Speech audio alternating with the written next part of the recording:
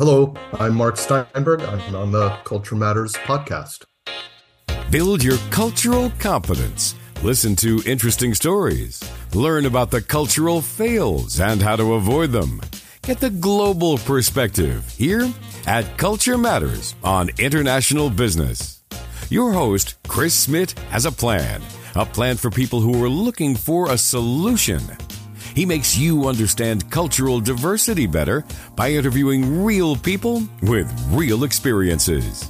Every episode, he interviews a prominent guest who will tell you his or her story and share international experiences, making you more cultural competent. And now, here's your host, Chris Smith. Good morning, or good afternoon, or good evening, Mark.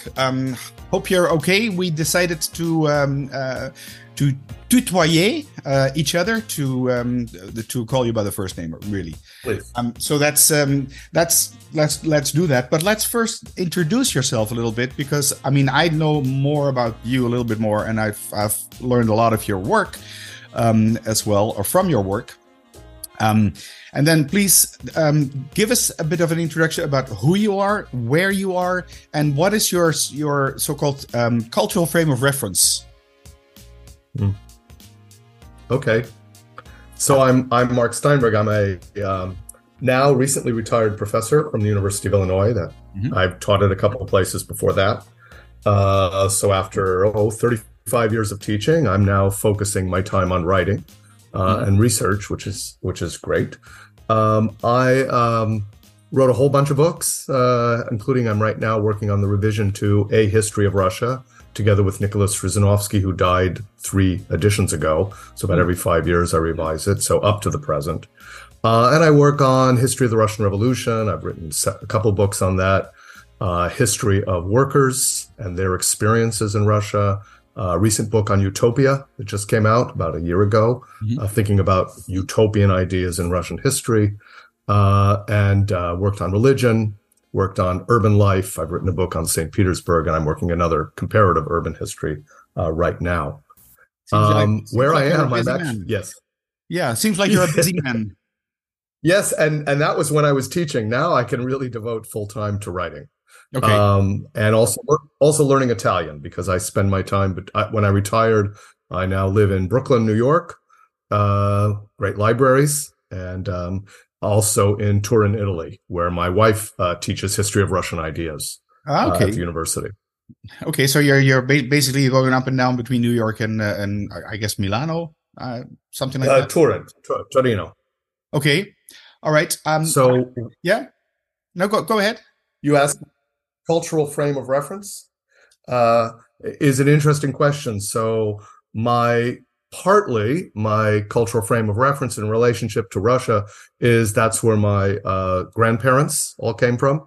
Wow. In fact, my mother was born in a Russian Jewish community in Manchuria, in China, under Japanese occupation, but it was a Russian community.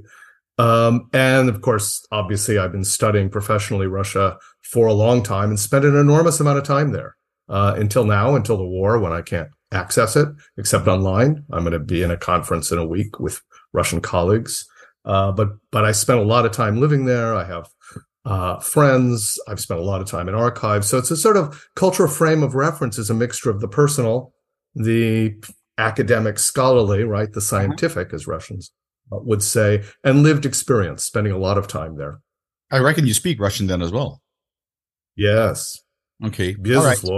All right. Well, I'm very happy that you're here, that you're on the show, particularly because of what's going on currently in the world, which has my personal interest. Also, I've been listening to your lectures on a history of Russia up until Gorbachev. That's that edition. That's the one I got.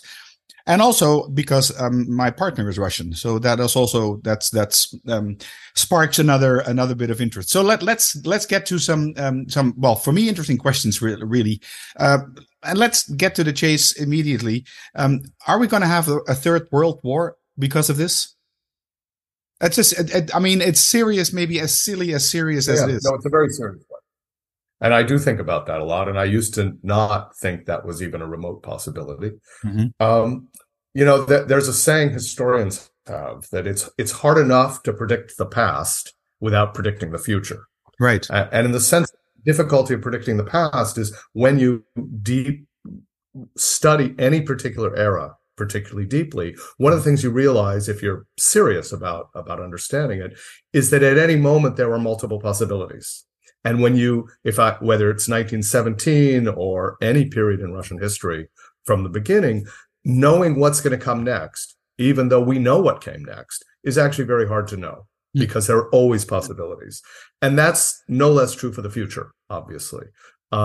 Yes, so a nuclear war, the Third World War, even a tactical nuclear war, which would be a disaster for Europe, if not much of the world, is absolutely possible.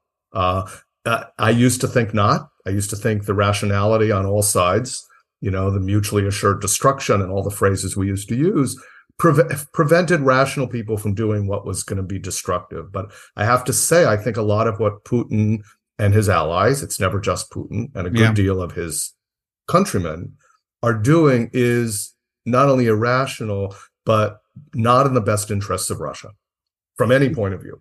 Is that and therefore taking that risk is possible? Is that a colored Western opinion that you have? In other words, can you take your Western or Anglo-Saxon or even American view out of this analysis? I think not. I'm able to talk with my Russian friends, usually Skype or Telegram or other ways that they hope is not monitored. Yeah. And they're still guarded. They're still, of course, I used to live there in the Soviet Union. I've been going to Russia since 1983. So I remember what it was like when people learned how to be careful in what they say. And yet the idea that they cannot believe this behavior, this war, is very clear. They feel a great deal of shock. They feel a great deal of personal shame. One of the things Russians that I know tend to feel, many Russians feel, is what didn't we do to prevent this? Because this shouldn't be happening. What was our failure? They take it personally as a personal responsibility. And the idea that anything could happen is very strong. I mean, there are protests every day at enormous risks. And though people who are engaging in these protests realize that they're responsible. I mean, they failed to prevent this war, although I don't think they could have done anything. No, I don't think it's their fault. They feel it. Yeah. But they're trying to prevent exactly the catastrophe you mentioned. Worse coming, more death, perhaps nuclear war, perhaps a destruction of Russia's place in the world, which is what Putin fears, but he's actually bringing it closer.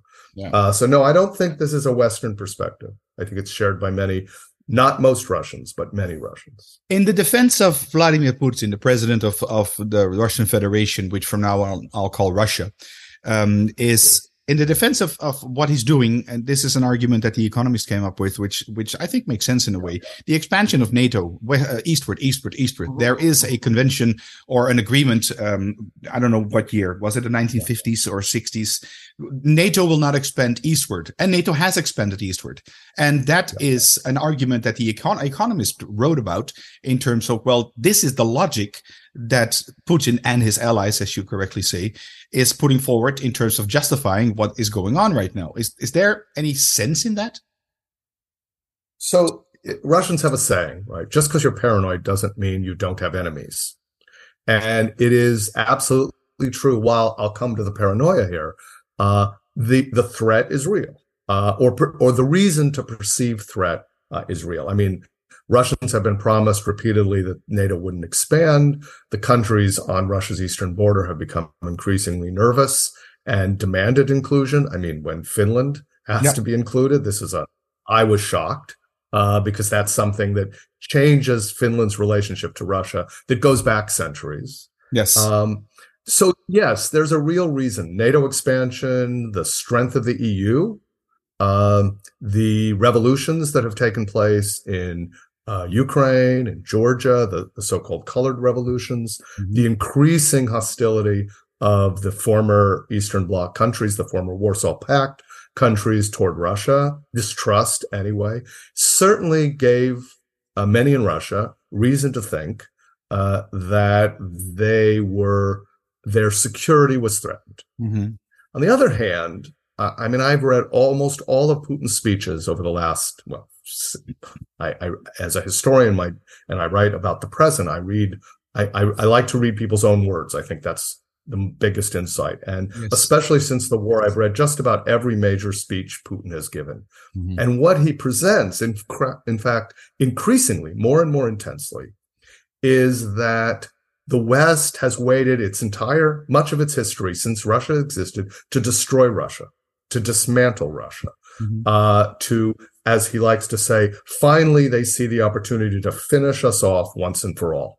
A loose translation of his Russian. Mm-hmm. And this sense that there is an existential threat because the West has decided to end Russia's existence, to subordinate it, to break it apart into smaller bits, to take away its sovereignty.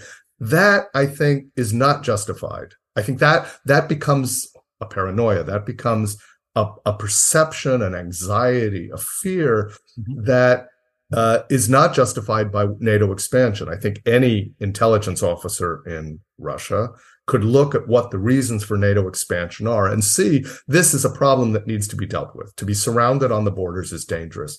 But to launch a war against a country that would like to be part of NATO, that is an independent country and has been for a long time, to declare that country has no right to exist, that there is no real Ukrainian nation historically, that only makes the situation worse. I mean, the reason Finland joined NATO is precisely because of the war. It would not have.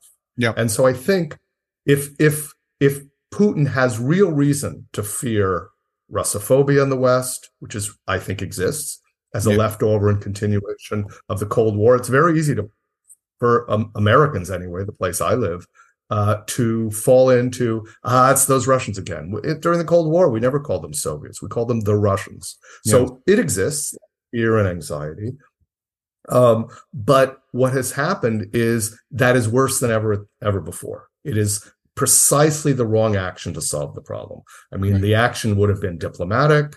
There's so many other ways to make sure that NATO expansion ultimately wasn't a threat to Russia. And so I think there's a weird way in which, yes, I mean, I didn't think NATO had to expand even as much as it did. I understand the reasons the countries on Russia's border required and expected and demanded that. But Russia's response was way out of proportion and irrational in its own interests. And that's what worries me a lot, is there were better solutions. If you go back in history, in not only Russia, in many, many countries, many revolutions. I'm thinking about the French revolutions in 1789, the 1830, 1840, what is it, 1841, 1845, and so on and so on. And then you had the Russian revolutions, the 1917, 1905, which was handled in a rough way, which is an understatement. And most of these revolutions, they were caused by the majority of the people not having enough food. They were poor and they disliked the aristocracy. The government, if you want, or the leaders were not connected to the people anymore. Is Putin at this moment doing the same thing, or is he doing it right? Because he is actually putting more money in the economy, simply in his own economy, to keep the people quiet. It's a bit of a question, or rhetorical question. I don't know. So, again, this is where I really do believe that the actions of this war are counter to Russia's and even Putin's own interest. Other than Putin's sense he'll go down in history as the savior of Russia, which is not how he's going to go down in history, probably not even Russian history. In the 1990s, after the end of communism, Russia was incredibly free. I spent a lot of time living there, incredibly exciting, full of possibility, but economically a disaster. There was corruption, there was mafias, there was crime on the streets, there was real poverty, especially for senior citizens. There was inequality at the workplace. It was a mess. And people were frightened and, in many cases, hungry. Not the sort of hunger of starvation, but a sense of, why are we living this way? It was better under communism. At least we were all at a sort of level of subsistence and it was adequate, except for the elite. And then the elite grew. I mean, you suddenly saw fancy shops and rich oligarchs, and most people suffered. Putin's time from 2000 to now, he's been in power almost a quarter of a century. Yeah. For most of that time, the one thing he kept saying is, look, the 90s was a mess. It was a disaster. I'm going to end that. I'm going to end corruption. He more or less, not entirely, but he did rein in the oligarchs to some degree. I'm going to, most importantly, as you say, put money into the economy, indeed, into people's pockets. And I mean, I remember living, to be sure, it was not as good in the provinces, but even then it got better in small cities. But in Moscow, in Petersburg, life was getting pretty good. There was a growing middle class who could afford to go out to restaurants and cafes, which proliferated, who could buy some nice clothes, some made in Russia, some imported, didn't matter. Basically, the standard of living got better and life became more predictable. That is ending. That is ending. The economy is suffering because everything has to be directed to the military effort. There's a lot to direct. I mean, Russia has enormous resources still, far more than Ukraine, although if the West backs Ukraine forever, then they're more equally matched. But the economy is really suffering. People aren't getting the goods. Restaurants and cafes have closed. There's complete uncertainty about the future. No one's sure what it'll be like. In other words, if there was a deal that Putin made, and I think there was, I will give you a good standard of living, an improving economy, a sense of stability. The world will respect us. This is what he said he was doing. He acknowledged this. The world will respect us because they know we don't get pushed around, but also because we're a positive player in world affairs. We contribute. We are part of, it's like G7 plus one. I mean, there was a way in which Russia was being included. Russians were thinking, well, for that, we'll give up some freedom. We'll let Putin be a bit of a dictator, crush dissent, create a one-party system. Basically, there's only one party, his party, in the Duma, in the parliament. So it was a trade. People said, okay, we'll take growing authoritarianism, but economy will be stronger. And those people, it's like I have a lot of colleagues in universities. They were not threatened. You could say what you want and do what you want. Don't go out on the streets and protest against Putin or against local officials, but you can say anything you want in the university and you can invite foreigners and talk about whatever you want.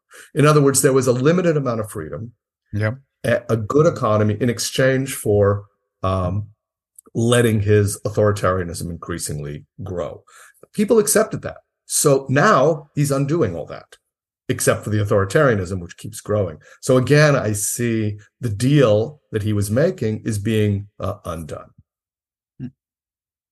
Yeah, I'm just listening and thinking. Is there is there still, or is it an upcoming again, a sort of hidden serfdom in Russia at this moment? Because that has existed for years. I mean, serfdom, slavery, whatever name you want to give it. Yeah.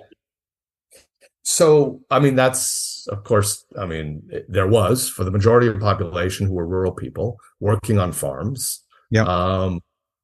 From the, Muscovite era, from, easily the 1400s or so on, there was a large class who were basically obliged to work for their masters in one way or another.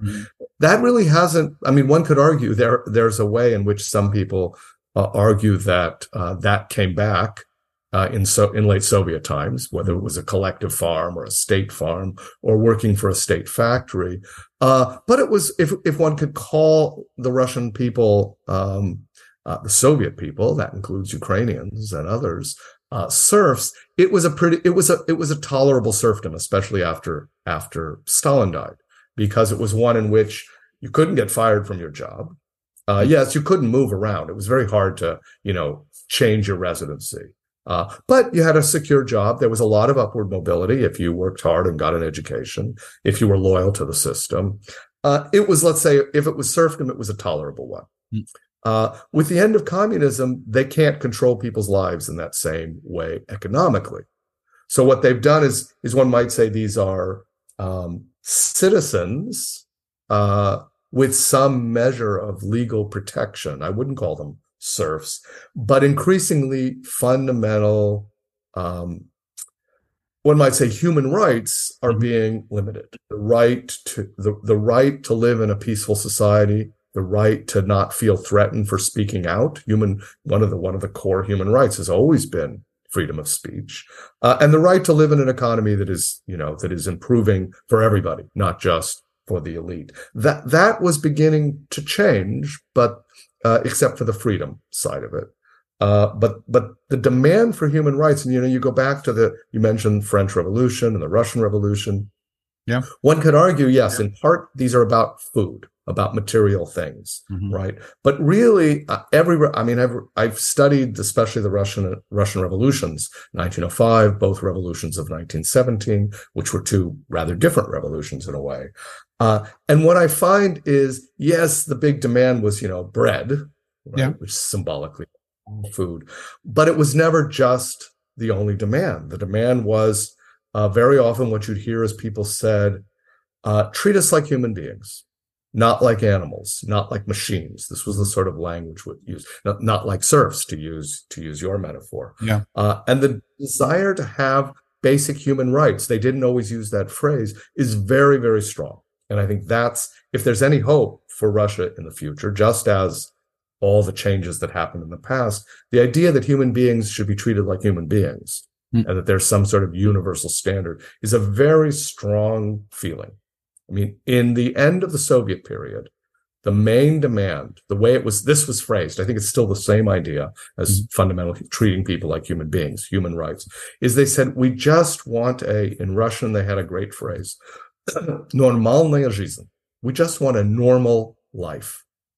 And that question of what does it mean to live a normal life, you can imagine it basically meant living life like most people in the West anyway. We're living with security, with peace, you have reason to have children because your life is going to get better and their life will be better. Some basic degrees of freedom, being treated like a human being. And that has probably been the demand people have been making in that same phrase since Stalinism, since the end of Stalinism especially. And that's what they're missing. They want a normal life again. They were beginning to have it. You're sort of segueing yourself into my next question is that are there or what are, if there are, any parallels in Russian history as you know it, as you've studied it and taught it, and current Russia? Are there parallels that keep on repeating itself again? Yeah. There was a 19th century historian, late 19th, early 20th century, named Kluchevsky, who wrote an amazingly good set of books on the history of Russia. Really, he was sort of a liberal, very smart, taught in St. Petersburg. And one of his themes, which the state didn't particularly like, but there was enough freedom he could get published, is that what he called the hypertrophic state, the tendency of the state, especially in a big country like the Russian Empire, which is what he lived in, or the Soviet Union would follow it, for large states, the point Montesquieu made famously, the tendency of the state to become hypertrophic, to grow beyond even any normal needs for the society. Right. And the parallel from the state side, so there's two stories I would point to. One is the state side, the other is the people. From the state side, there's all sorts of ways to explain it, but the fact that the state keeps growing fat, large, big, powerful, dominating, hypertrophic, is a sad part of Russia's history that has repeated again and again. I mean, one could go back to, and in each period, I could tell you the reasons I think as a historian these things happen. It didn't happen because of culture. Let's put it that way, since your podcast is Culture Matters. I think we can look at other reasons besides culture for explaining it. It isn't the cliche, oh, Russians just love a powerful state. But the other side of it is actually what Russians do love. And while there are many Russians in every one of these periods of Russian history who would prefer security to freedom, that's actually not unusual around the world.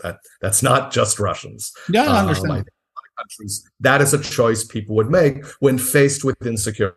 One can see it in Europe, one can see it in America, one can see it all over the world. Yeah. that there are many people who would gladly trade freedom for security. What's terrible is when they have neither, right? Which is the situation right now in Russia. But there are always large numbers of people. Sometimes they're minorities, sometimes they are majorities. That's usually when a revolution happens, or close to a majority, who really believe deeply in the need for freedom. Whatever that means, it means different things to people. Sometimes it means people should control the lives that they live. Mm-hmm. People should not have a state intruding on their private life. People should have a right to say what they want, think what they want, feel what they want without interference, as long as it doesn't harm other people. Sort of the classic liberal idea. And that, one might say, liberal democratic sentiment, which sometimes becomes socialist, because the only way to do that is a society that is concerned with the collective good, many would argue.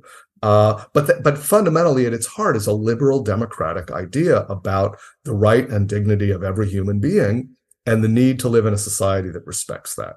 And that, I could go back again in Russian history and see that argument, although it's particularly strong in the from the 18th century on, partly because Enlightenment ideas, where this is articulated, become very strong. Before that, those ideas came out of religion, out of the church, and a sense that what Christianity in particular demanded human beings be treated in a different way. And that too is part of Russian history, and I see that now.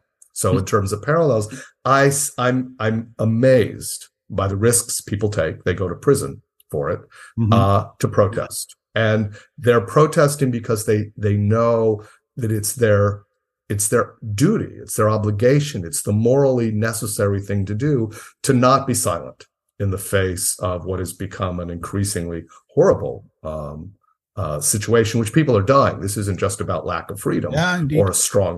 This is about death on both sides. Young Russians are dying, as are young Ukrainians, and this war there could be others, is what people fear. And so they feel this sense of the need to resist in some possible way. And so that too is a parallel. How will it turn out? Who will win? The hypertrophic state or the people who believe they should be treated like human beings? Well, in Russian history, there have been times when both have been present. Unfortunately, most of Russian history, the state wins. In most of the world, the state wins. Revolutions, you mentioned the French Revolution, we can have the same story. Yeah, it's true. No, it's true. Mark, I'm looking at the clock, at the timing here, and we've been talking, and I can hear and I can see, of course, how much you enjoy this lecturing, this sharing, the information that you have. Though it's often about a sad and dark history. Well, yeah, it's what I try to do is to keep this politically neutral and put this in a cultural light, at least, because then indeed that is what I do. So I would like to move to my two last questions, and one of them is if you can give us 3 tips on how, in your eyes, you could become more culturally competent, I would say. Yeah, it's hard, actually. So, one is, I think, and it sort of builds off my last comment, is whatever you think you know about Russia, if you think only one thing, you're wrong. If you think Russia is Putin, that's true, but it's not the whole story. Russia is also young women on the streets, Pussy Riot, for example, to one globally well-known example. Russia is always many things, and Russians are many things. And so I think recognizing all those strands of history, which also open up all those possibilities, including into the future, is really important. So remember the diversity of Russia. Yep. The second is, to really know Russia, you have to know Russians. And that doesn't mean hanging out with the elite. It means, and many Russians speak English. It's better, obviously, to speak Russian. To go there, we can't do that now, but the time will come. But there are a lot of people now leaving the country. Spend some time getting to know actual people who grew up there. To be sure, they'll all tell you different things. I mean, I was in a cab the other day in New York City, and the cab driver was telling me how much he loves Putin. He's not there, he's here, right? But other friends say very different things. So remember it, you often learn the most from individual people and their experiences. And then the other is to read. A lot of Russian news is available online. There's all sorts of sites that you can get, Russian reporting. And the other is, of course, literature. And for example, Svetlana Alexeyevich, who won the Nobel Prize, Literature Prize recently, is a wonderful writer about contemporary Russia.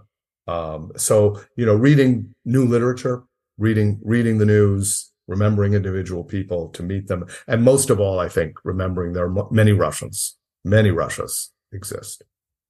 Last question then. How can people get in touch with you should they want to? What is the best way for you? Email, my university email, which is STEINB, first part of my last name, at illinois.edu is always the best way. Okay. All right. I'll put that in the show notes, and I'll make a reference to your new and upcoming book that is the 5th edition, you said, right? A history about Russia. Yeah. Okay. 10th edition of History of Russia. The 10th edition. My goodness. Should be out in 2024, but my Russian Utopia book just came out. It's a short book of about 100 plus pages for published in London. Okay. All right. Well, thank you so much for shedding some light on the situation, also from a historical point of view. And I'm pretty sure we'll bump into each other in the future. Real pleasure. Thank you, Chris. That's it for this episode. Culture Matters, making you understand cultural diversity better by interviewing real people with real experiences.